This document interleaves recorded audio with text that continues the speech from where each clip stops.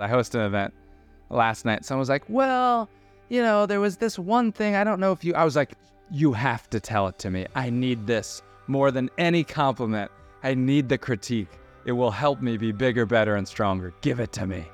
One of the most important things we can do for our own fulfillment is to bring people together, right? And not in a virtual way, in a real tangible way, to be in the presence, to be the gatherer of friends and connections.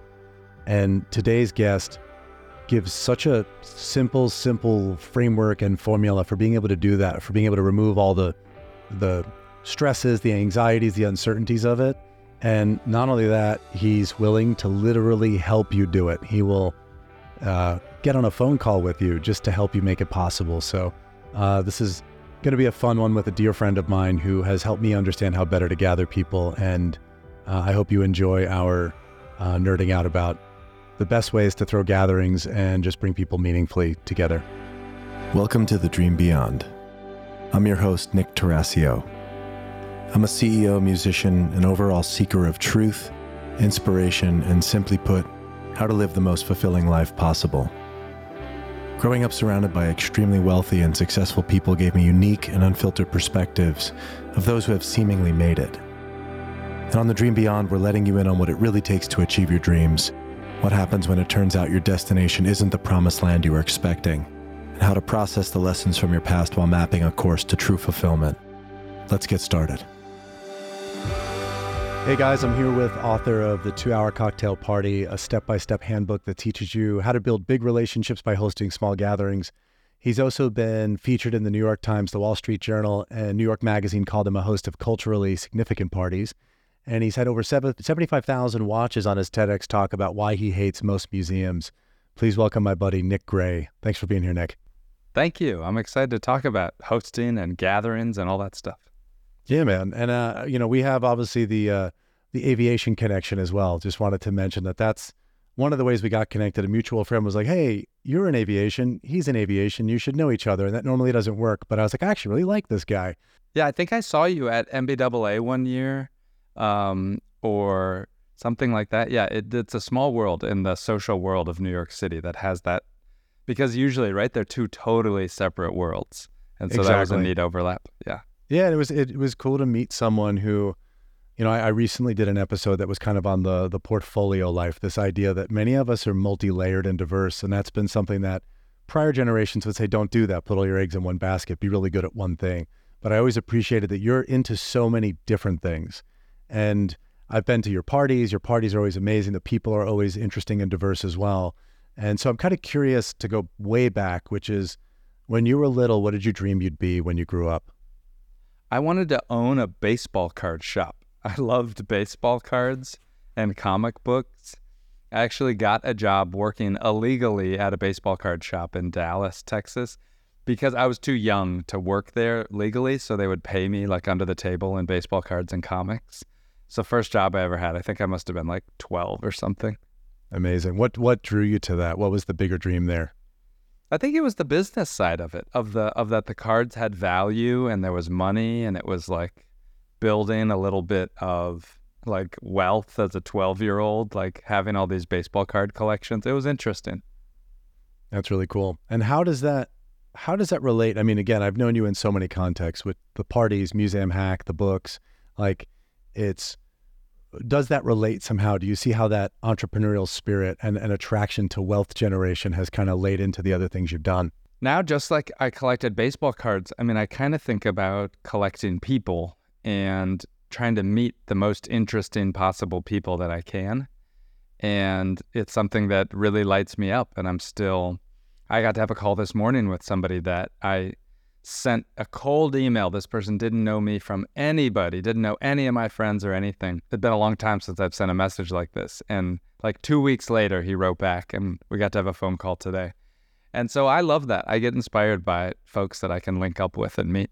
When you think about, this transition from baseball cards have wealth to now people have wealth, was it a glorious journey of things getting better, or were there dark moments where you're like, oh, I might have miscalculated at times, and there were harder times of transition? Definitely in my 20s, I didn't have any social life.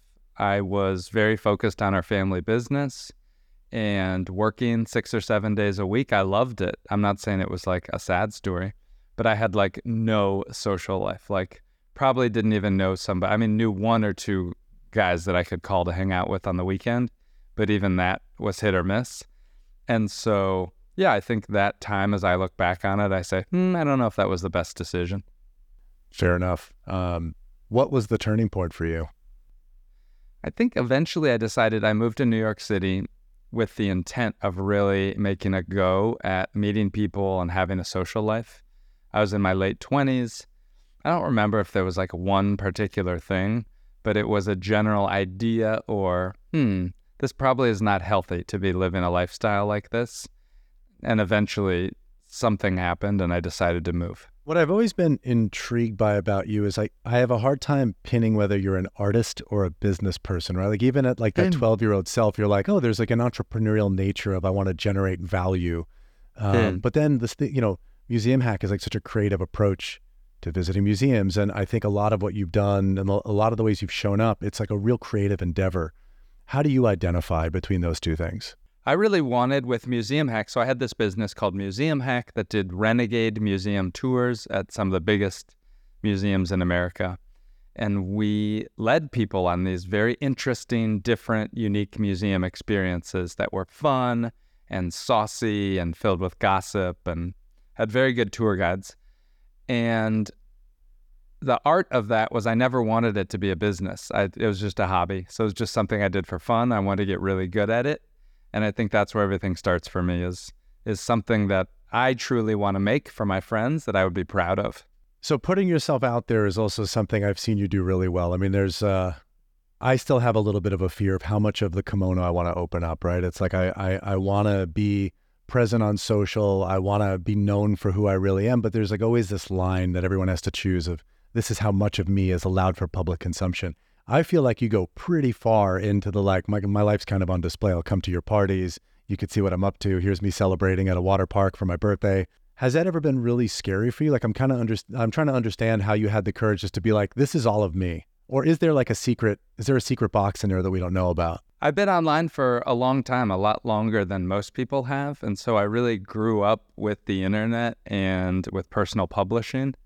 And so it is an area that I feel more comfortable in. But oh my God, dude, I feel the same way. The first time I got on TikTok, I was like, this is so cringe. I still I post stuff that feels very, very cringe. So it's constantly exploring. For me, the sharing is a way to stay relevant and to stay as part of the discussion. And it is something that I still invest a lot of time in. Have you had anybody criticize you, or have you had people that care about you ever say like, that's too much? I think so, yes. The other day, I went to the gym and I had a late night the night before and I didn't eat breakfast and I was at the gym and I'm sure I drank a coffee on an empty stomach and I was just like ripping out some tweets that were mildly unhinged and someone who I didn't know wrote back and they're like, bro, are you okay?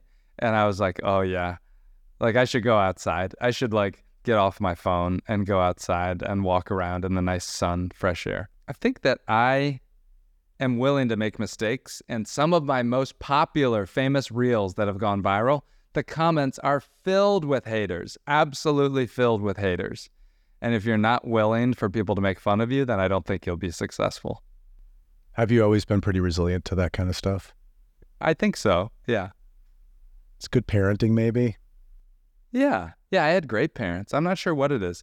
I think being online for a lot, just being online, like on the internet for so long, that certainly helps. With Museum Hack, I would pass out feedback forms at the end of the night, and I would be, you hear thank you, amazing tour, like 20,000 times, but if someone's like, well, there was one thing I didn't really like, I'm like, tell me, please, I need that. Tell me what that is. I host an event last night. Someone was like, well, there was this one thing. I don't know if I was like, you have to tell it to me. I need this more than any compliment. I need the critique. It will help me be bigger, better, and stronger. Give it to me.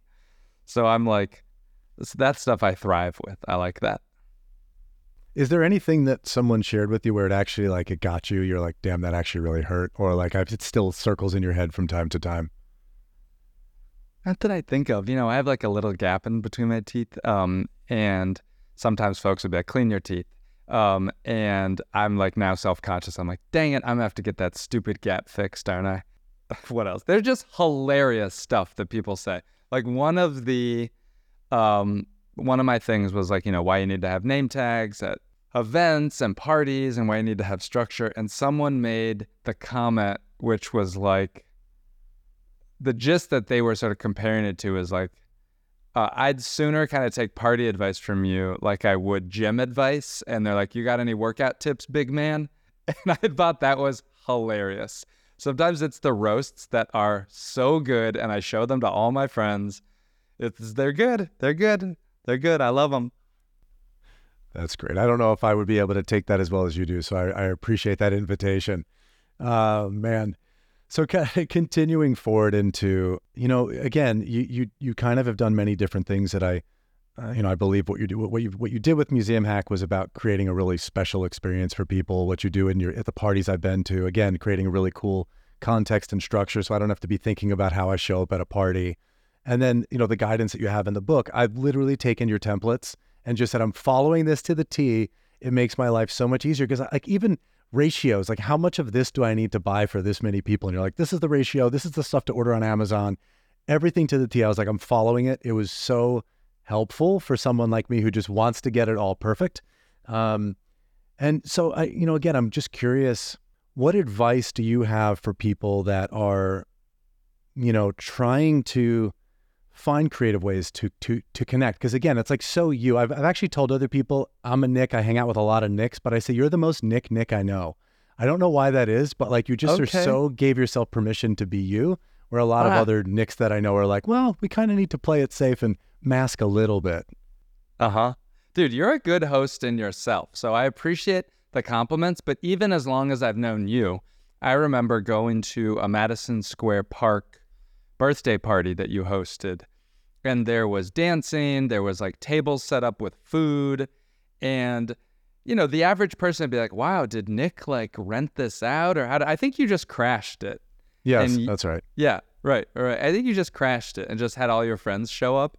And so you've been a host for a long time. So I appreciate the compliment, but I also want to recognize in that it is a very unique thing to bring people together, and we all have our different styles.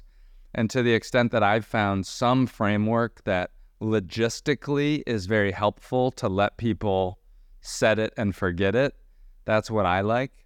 But I'm inspired by, I know you've been doing a lot of music gatherings, even at that one party, but I know you play and experiment. Have you been doing any new stuff with music at your gatherings or events?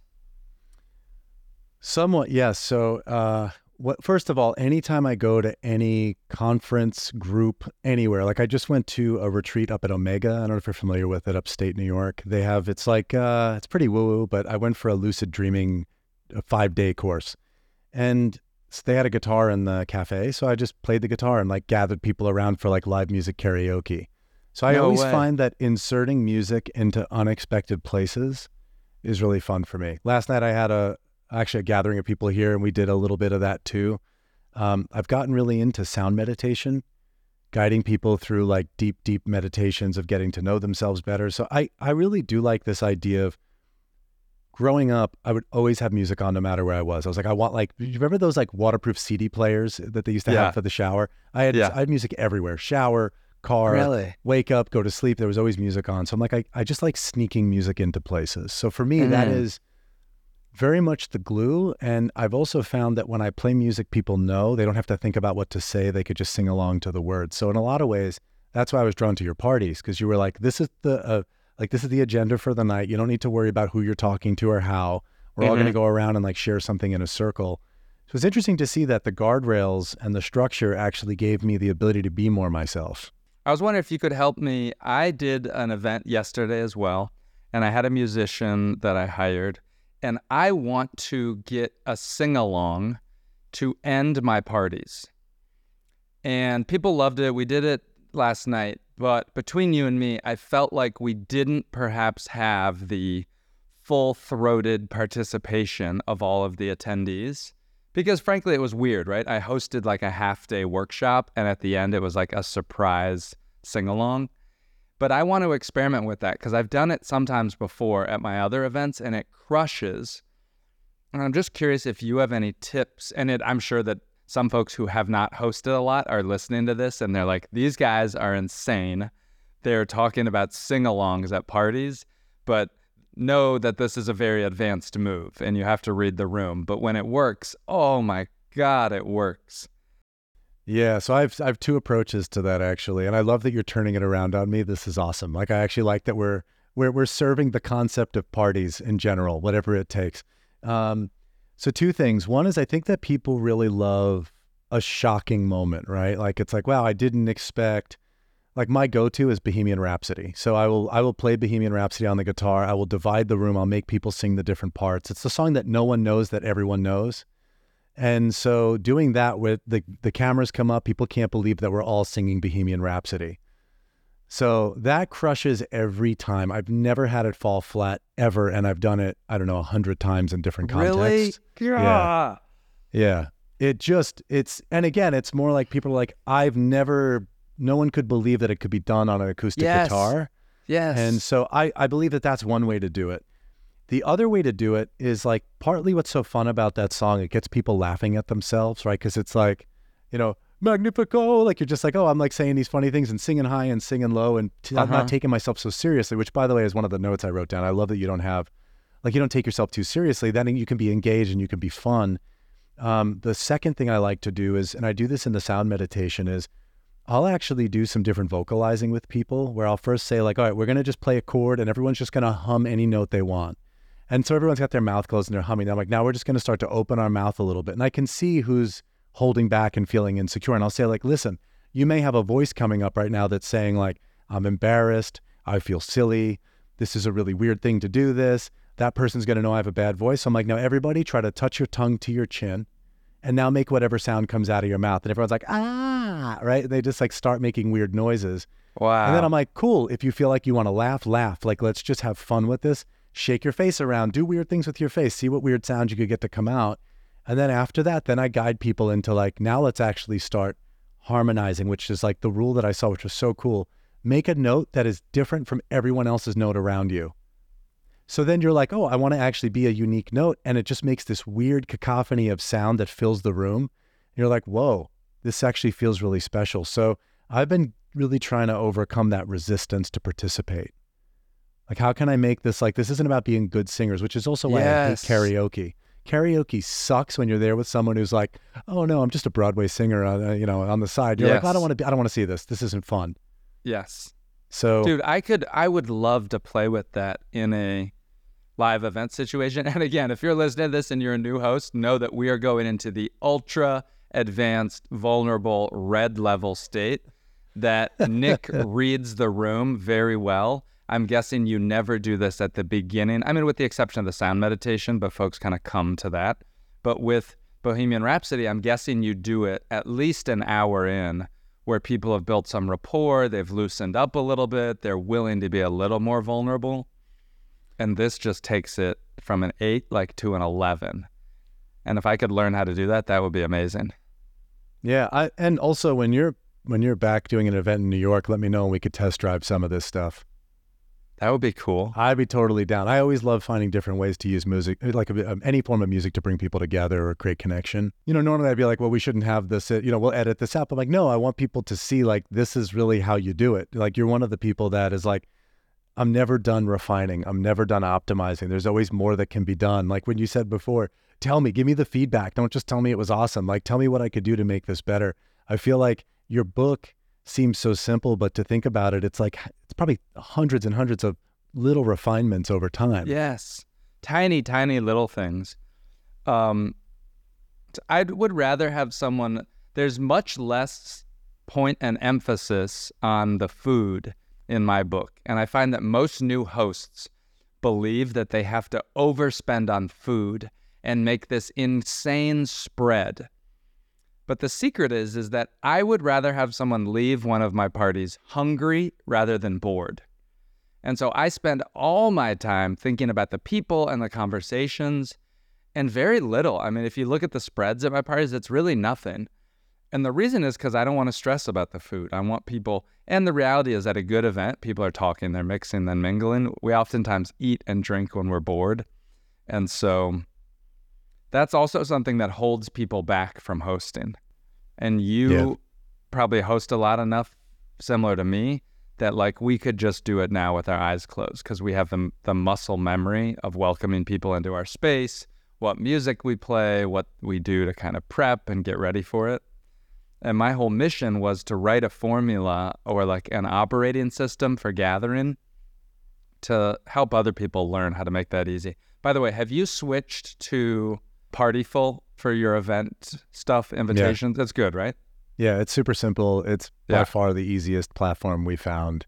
Yeah. So I have been playing with that, but you're right. You're touching on this, like there's so much resistance that had come up with, I want to throw more parties. I want to get people together, but it is a huge investment if I am focused on the food. And I'm engaged to a woman who very much values that stuff. So like our early resistance to this was like, no, she would say to me, like, if people are coming to our apartment, there's going to be good food. And I'm like, okay, we'll have to do that. So in that way, we're not going to be able to honor Nick's formula. But you're right. I don't think anyone actually cares that much. But I know from my fiance, it was like, even if they don't care, that's the kind of experience I want to create. So I'm like, that's you. Like, we'll do jazz. We can do that. I'm okay with that. But I never want that to be, we're not going to host because I don't really want to pump $300 into food. So the other thing, like last night, I just hosted and I decided I'm really a fan of the potluck. Like it's another way of just like, we do want to have more food. People do want to eat and break bread around a table, smaller format. It's obviously only going to be like 8 or 10 people. But I like that idea of the potluck. And then we provide the drinks and desserts. And we're like, bring something that really is like your comfort food. So there's also a little bit of personality in it. But I do think a lot about that. The hardest thing for me has always been, I'm going to over-order food. I'm going to under-order food. People can't eat the things. It's all this like dietary restriction stuff we need to deal with. So I still am thinking a lot about like what other ways I could do it. But yeah, again, I'm super formulaic. And for anyone that's listening, truly, this is like one of the things I actually did. Like I took your book and I read the whole thing. I pulled out all the checklists and I was like, this is going to be my blueprint. And then again, I can modify and amend based on like how I feel about certain things. But one of the things I had the most resistance on besides the food was like, are we really going to end 2 hours in? Are we really going to kick people out?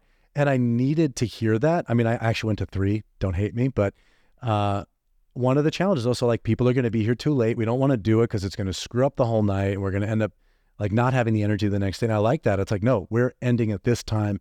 If you leave and you feel like it was too soon, good, you'll come back next time. You'll want more. Yes. I really like that permission as well. So did you set the party time as 2 hours and then just hang out late and it was 3 hours, or did you set the time as 3 hours? I set it at 3. Oh, you set it at 3. Okay. Yeah. Did I think you I actually set it find at 3 for that the 3 hours, I always worry that when I do a 3-hour time, it extends the awkward zone. And the awkward zone is that first 10, 15, 20, 30 minutes. I found when I did a 2-hour time limit, even if we went late, so even if I did like 6 to 8 or 7 to 9, and I knew that we'll hang out later, I found that by setting the 2-hour time, more people showed up on time because they're like, well, shoot, if I show up 30 minutes late, I'm going to miss like a quarter of the party. And so now I will usually host still for 2 hours. But at the 2-hour mark, I'll make an announcement. I'll say, thank you, everybody. The party's officially over. If you have to go now, I just want to say thank you so much for coming. And for those that are still here, we can hang out and have one more drink or say hey to somebody new. And then I'll let it go on a little bit more. But at the beginning, I do want to show people how to end a party because that's another one of the reasons why people don't host more often is they end up, it just destroys their sleep schedule or their apartment or whatever. They're like, oh, people are going to stay over till 2 a.m. and they never end up hosting. That's a really good point. I mean, I really, again, there was stuff that you shared that I'd never thought about before, like this idea of can you find like 5 close friends? I forgot what you call it, but like getting that inner circle of friends that are like, until you guys commit, we're not even putting a party together. Because at least if you're coming, I'm a winner, right? And so I would actually tell those people they had to be there a little early. So instead I'd say like, come a few minutes early, let's catch up. So we're coming into the party with already the people I enjoy being there. Like my closest friends are there, right? And so that was a little bit of the hack around that. But I like this idea of like, I remember I really did not understand parties. And when I first moved to New York, I threw a party that was like 5 p.m. to 11 p.m. And the first person that showed up was the only person that showed up for the first hour. And he was like a party planner type. He really knew how to do parties. He's like, dude, way too big of a window. Way too big of a window. And I had never really heard that before. So this idea of like, can you really squeeze it down, make it that you get, especially in New York where everyone is kind of flexy on their time. That's an interesting thing. I would actually test that. I would test compressing it down to the 2 again and then just saying we'll kind of give a bonus round without them knowing about it. 5 to 11 is an interesting time. I remember that there was a woman named Lindsay who hosted a birthday party, and she lived in Soho, and it was the same thing. It was like 5 to 11, and I was like, well, I like to show up at the beginning, but I'll be like 15 minutes late. So I messaged her. I'm like, hey, what's up? I'm coming over. I'm nearby. Like, let me know if you need anything. And she was like, what?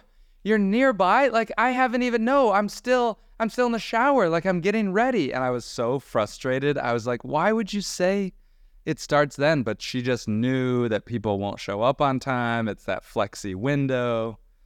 It's interesting to think why people do that. I don't know what the purpose is. Yeah. Yeah. It's also, I like that idea of though, like motivating. How do you get people to motivate to come at the right time? Especially, you know, we've been playing a lot with like all the sound stuff I do. Once you start the sound, I don't even let people in anymore. Like that's my new rule is like, you've got a 30-minute arrival time. Beyond that, I'm not letting you in.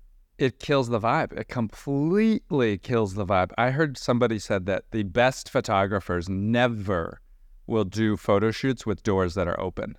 They make sure that the doors are always closed because the energy just leaks out. People get self-conscious. They're walking by. There's noises in the hallway, things like that. I bet it is that times 1,000 with sound baths.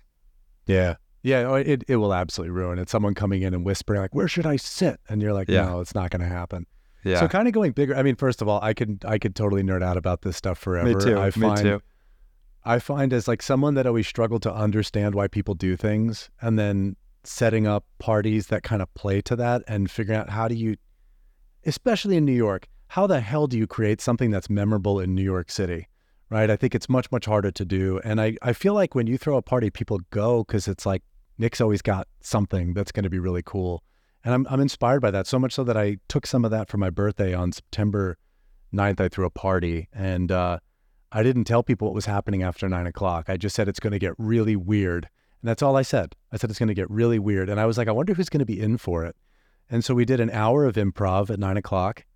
Then we did a 30-minute death meditation. Then I had 6 or 7 friends that were hand-selected read eulogies about my first 42 years of my life. Oh my And Lord. I laid in a fake coffin. And then we went around the room and everyone shared what they were most excited about for the next year as if it was a rebirth. And that's pretty cool. It was wild. And we were, my fiance and I were like, this is not going to go well, but I really wanted to do it anyway. And at the end, the stuff we got from people was like, man, I don't normally think about my mortality, but I hope I live long enough to have more crazy nights like this, like to have parties like this that remind you it's actually about like real stuff and surprise and authentic connection. So, you know, I'm always interested in kind of hearing edge cases and other things that people are up to, but that really, all that stuff kind of came from your original stuff, like seeing how you did it, seeing your formulas. I was like, I wonder how weird I could get with my formula. How far can I push it? So thank you for that permission, by the way. The idea to do what you wanted to do on your birthday is so important because the day is for you, right? It's your birthday and your friends have to do what you want to do. That is the one day when you get to say, we are doing this weird stuff or whatever you want to do, right? Yeah. And so tell us about your birthdays. My birthday, last year or 2 years ago, I rented out the water park, right? So I rented out this indoor water park and I took all my friends there because I love water parks and I love riding this fake surf machine. And that was so much fun. That was funny, by the way, right? Because I'm older and my friends are a little bit older. We were ripping the water slides nonstop, no lines. And then, you know, I had like a masseuse on staff because we're all like torn up and like muscles, like we're sore. Some friends were just like, oh, that was amazing, but I was so sore the next day. So that was very fun. Last year I did something interesting. I usually make my birthday every single year a really big deal. And last year I decided to do absolutely nothing. I just cleared my calendar and I reveled in the nothingness of, like as a gift to myself, not to do anything. And I just had the best day ever doing things that I wanted to do. And I was reminded, I was just like, wow, there's really no reason I can't do this more often, to like clear my calendar, just do what I want to do. I'm glad I got to do it on my birthday. And also, wow, good realization to do that maybe a little more often. Yeah, I mean, I imagine you default to doing a lot. You seem like you're always up to something. Oh my God, I hosted an event last night. So I'm experimenting with conferences now. And so I hosted a half-day workshop salon. And I wanted to get my events out of the sort of after-work happy hour mode and into the daytime session. So it was 1:30 to 5:30 p.m. Really a test. Like, can I host an event in that time slot? Will people show up? Will they come to, you know, have a networking type event? And it was a lot of fun. I learned a lot, and I'm excited to keep playing in that space. So what is next for you? I'm actually curious because you're always up to so many different things. When you think forward of, well, one, I mean, you have such an extraordinary life. Like, do you feel like you've achieved your dream yet? Or is there something else that you're still after? I have such a blessed life. I mean, I'm relatively healthy. I have a roof over my head. I live a pretty minimalist life. So I'm super thankful, and I'm still exploring to figure out what's next. I sold my last company, Museum Hack, in 2019. I've been working on this book to try to get people to host their own events. Now I'm really going hard on the conferences and the larger things. I just did 4 conferences in 4 weeks with a variety of involvements with the conference organizers. And so for me, that was a lot of fun. And I just got off a call this morning with people brainstorming, how could we do icebreakers for 3,000 people? And so that for me is a challenge, and it's one I want to explore more. And they said, oh, can we hire you for this? I said, look, I want to do stuff that's very hard. This sounds very hard, so I would like to, yes, let's keep brainstorming. Why do you like hard things? I like learning. I like learning stuff. I did an event recently where I was the MC at the open night party, and I was competing with an open bar. And I told the host, I was like, there's a very good chance that I'm going to bomb. And I'm excited by that chance and possibility that nobody's going to listen to me. And if you're okay with that, I'm okay to do this plan that we have. But just know that it may absolutely fall flat. And I was just like, oh, this is exciting. This is really exciting. Now, I think I've just done so many events. I've literally hosted probably over 700 happy hours, cocktail parties, things like that. And so now I want the new. I want the challenges.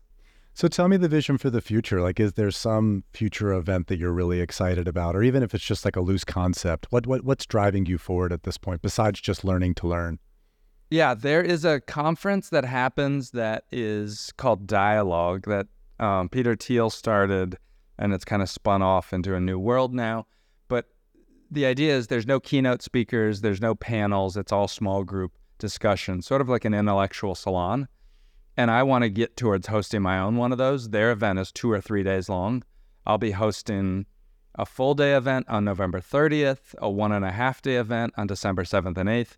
So I'm like right now rapidly prototyping these events to see if I can play in that space. So that is the future, I think, of what I'm interested in. I mean, you probably go to a lot of masterminds, or you know people who go to a lot of masterminds. So do I. I know of a lot of these. And there's some that are very good out there. And I'm just curious how, just like with museum tours, I took an old idea and kind of flipped it on its head a little bit. How could I do that with these live gatherings? I mean, it just seems like there are people that are mischievous and they like to break rules to mess life up. I feel like you play with life, but everyone's the beneficiary of it. Like it's Oh, like it's positive spirited. It's really warm and kind. And again, so much of like, while you are one of the more open people, there's a little bit of like an enigma to you. I'm like, why does he do all this stuff? Showing up at people's parties, following up. I'm like, you're working really hard. You're working super hard at this stuff. And I love that it's like so grassroots. Like the average author would be like, oh, I'll get a team of people to do all this stuff for me. You're like, no, I'm going to your party if I'm in the city where it's happening. Maybe I'll even travel. Yes. I call my readers a lot. If they have their email and their signature, I will call them all. I've had hundreds of phone calls with my readers, and they're always shocked. They're like, why are you talking to me? I was like, because this is like the best part of my day. I love hearing these stories. That's great. What do you hope to leave behind in all of this? If I just get more name tags used in more social situations, I think that's a win. More rounds of intros in social gatherings. I get frustrated when I would go to a house party and I don't know who's in the room, right? And I don't want to ask the host, hey, can you walk me through every single person here so I know who I might be interested in talking to? And there's this assumption right now that that's selfish or that it is somehow negative to ask that. But I think we all have limited time at events and in our lives. And if I meet somebody who likes to ride this stupid surf wave that I do, or somebody who likes to go to New York City and likes Broadway shows, I want to know that at an event so I can go up and talk to them about it. So I would love to be able to leave behind some of those frameworks for gatherings. And if I can inspire a few hundred people to do that, I think that'll be nice. Awesome. Well, I think specifically it's worth talking about. I wasn't going to go into the details, but I kind of feel like we should. There's like 3 things that really do stand out. I love the idea of what you're talking about is when you would say, hey, it's time to let everyone know who's going to be at the party and write up a little intro about them. You're 100% right. When I would go to your events or parties that had that, I was like, wow, I actually know I have like a hook. I have a way to know that hey, well, let's talk about this. I didn't know you were in music, but I'm also in music. So now we have something in common. So really Nick's framework of taking a little bit of extra time and letting people know who's going to be there. Also, they're more likely to come if they know that there's going to be very interesting people there that they'd want to talk to. I really, really like that. I did get, I think it was like 100% participation in anyone I invited. That's awesome. That's great. That's like, good, right? It was like the first one. It was like literally 100% of the people came. I'm like, wow, that is wild. So I found that to be really helpful. That's something else I'm so passionate about, which is boosting the attendance rate for events. Because so many people all the time, oh, we had 30 people RSVP, probably 15 will show up. And I'm like, what? No, something's wrong with that. If they RSVP, we got to get them to show up. So little things that I do to really boost us above 90% attendance rate is important to me. Yeah, it's incredible. And I think going back to the whole name tags thing, it was really a divisive topic in my household. So it's like, oh man, is it impersonal? But similarly, I get a little anxious when I first connect with someone and we're like, what's your name? What's my name? I always feel like I'm going to mess up my own name, so I forget the other person's name. And I found it was really nice to know like, oh, everyone has their name on, so I don't have to feel like after I had a long conversation, I'm like, hey, you should meet, I don't remember their name. I found that to be really helpful. And I'm curious, like, what would you say? What would you say, or like if people just did 1 to 3 things that you really push for, what are the things that really move the needle in your mind? That idea that we talked about before with the core group, get in the first 5 people to say yes before you send out any invitations to get a double opt-in on the first 5 and say something like, hey, me and Nick are thinking of hosting an event on November 27th from 7 to 8 p.m. or 7 to 9 p.m. If we do it, would you come? And getting 5 people to say yes before you go forward. The number one fear for a new host is that nobody's going to attend. And so by getting those first 5, that's a sense of confidence. If I had to pick 2 other things, I would say use name tags and do at least 1 round of introductions. And remember, a good intro is a fast intro. And so it's not just that we're hoping to spark new conversations, but also we use those icebreakers to end the existing conversations. Many people, yes, it's hard for them to start conversations, but it's actually harder for many to end conversations. They don't know how to exit speaking to someone when they're kind of done. They're way too nice. And when the host adds a little bit of structure and activity at an event, it helps people to end those conversations much easier. Yeah, I'm bad at the walk away. I've always admired. I heard like Bill Clinton was really good at that. Like you'd tell, someone would tell him a story, he would shake their hand, grab the back of their arm, like that really good handshake, and then go, yeah, man, you're crazy, and then just walk away. Or like something like you like make some like sweet comment or like, that's the funniest thing I've ever heard, and just walk away with such That's confidence. good. I'm like, I can't do that. I feel like I'm going to somehow let them down or leave, like they're going to feel rejected. So I stick around way longer than I want to. That's good. That's good. Are there, like, I'm actually curious, are there tips in your mind if you are stuck in a conversation with someone that you want to end, besides the room, like, you know, someone like you as a party host, ending it with, hey, it's time for us to circle up again and we're going to have another round. What other tips do you have for someone who finds themselves in awkward positions? The easiest way is just to go to the LinkedIn or the Instagram ad to make them feel seen, like you want to continue. And so I'll say something like, oh, are you on social media? And they'll say, oh, I'm on LinkedIn or I'm on Instagram. And then I say, oh, I'd love to add you. Can I add you here real quick? And so that is a way of seeing them, saying, I like you. I'm going to add you now. And then it's very simple to wrap it up. Well, it was really nice talking to you. I'm going to go mix and mingle. But I think by seeing them and acknowledging them and adding them, I'll add anybody. So I don't think too much about it. That's a great tool. I'm going to use that every time now. Yeah, it's good. My LinkedIn's about to grow. Yes. Yeah. So just kind of closing question. You know, again, you've obviously helped a lot of people, and I am wondering, fulfillment is really the whole driver of this show for me. It's like, how do we help more people experience fulfillment and not just chase it in the wrong places? Since you've had such deep integration with the people who have hosted, can you tell me how fulfillment has shown up for people who have started hosting with your format? Oh my God, the best story I heard was a couple weeks ago. This guy, he said, look, I read your book. I hosted my first party. It was fine. He was like, if I'm being honest, it was like a 6 or 7. I was very nervous. He said, but then I hosted my second party, and because I had already done it once, I had so much more confidence. And he said, it was just a 10 out of 10. It was one of the best experiences. But he said, later that night, I was doing the recap afterwards with my wife. And he said, my wife said, I've never been so proud to see you amongst your friends. This guy was, for the first time ever, in her eyes, leading the room, gathering people, being a leader among men. And she got to see him in that moment. And so hearing stuff like that just lights me up. That's a big one. I'm going to sit with that for a moment. I really do think that it's also such an attractive quality, right? Seeing someone who not only leads a room, but leads a room to connection and with care and with kindness. That's huge. Where I think, you know, the stuff I grew up around, again, growing up in New York, I grew up around people that lead the room with like alpha energy, and it's all about me. So to really be leading from a place of actually it's about everybody, and I want everyone to participate. That's a beautiful story. Well, yeah. You know, again, I'm like fighting myself to stay away from technical, tactical questions because I'm like, man, I just want to like find all the optimizations. But really my biggest takeaway from what you shared is, well, a few things. One is like really just that permission to not take yourself so seriously and have fun.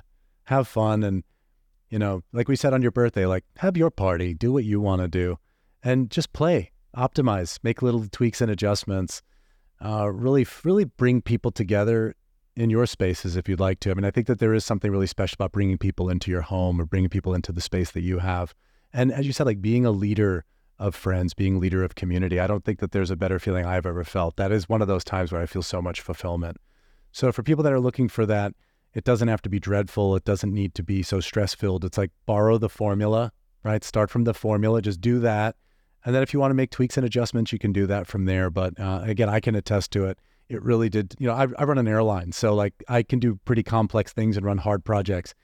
Parties stress me out still. And to have that formula really helped me do it and gave me the confidence to not over order, under order, know how to get people there, not have to feel the rejection if I threw a party and people didn't show up for the first hour. So Nick, thank you so much for helping us figure out how better to connect, gather, and just have more fulfillment in our lives. And if you're curious about what Nick's up to, you could check out, again, the book, The 2-Hour Cocktail Party. Even more than that, and Nick, I'm actually going to let you speak about this. So because you do like to get involved, and you were talking about the idea of someone's thinking about hosting a party, what is your invitation to them? Yeah, please send me an email. My address is nick@nickgraynews.com, nickgraynews.com, and I'll be your accountability partner. So if you're thinking you want to do it, you need a little help, or some motivational messages or something, send me a note and I'll help you out. It really does make me happy to hear from people that are hosting their first party, just like Nick and I have found these insane benefits in growing our networks, the easiest way to do that is to start to host events, and anyone can learn how. Yeah, and I just hope you're taking this in, that like this is the most insane offer ever. It is so rare that an author is like, I will call you if I have to. I will come to your thing that you are doing and I will support you in it. And Nick, you've actually done that for me quite a few times when I was trying to host, and I was like, I have questions on this. So yeah, really, you should take them up on this. It's an amazing gift. And Nick, thank you so much for your time here. I hope people enjoy our very both tactical and nerdy, but also big picture, exciting conversation. Thank you very much. More Bohemian Rhapsody. Yes, exactly. All right, take care, everybody. Thank you for listening to The Dream Beyond. I hope that you received whatever message or inspiration you were meant to get from today's episode. I had a great time recording it for you. If you love the show, please take 30 seconds to subscribe, rate, and review it. That really helps get the word out. And if you want to connect with me, you can find me at Instagram.com/Nick Tarascio, LinkedIn.com/in/Nick Tarascio, or YouTube.com/N Tarascio.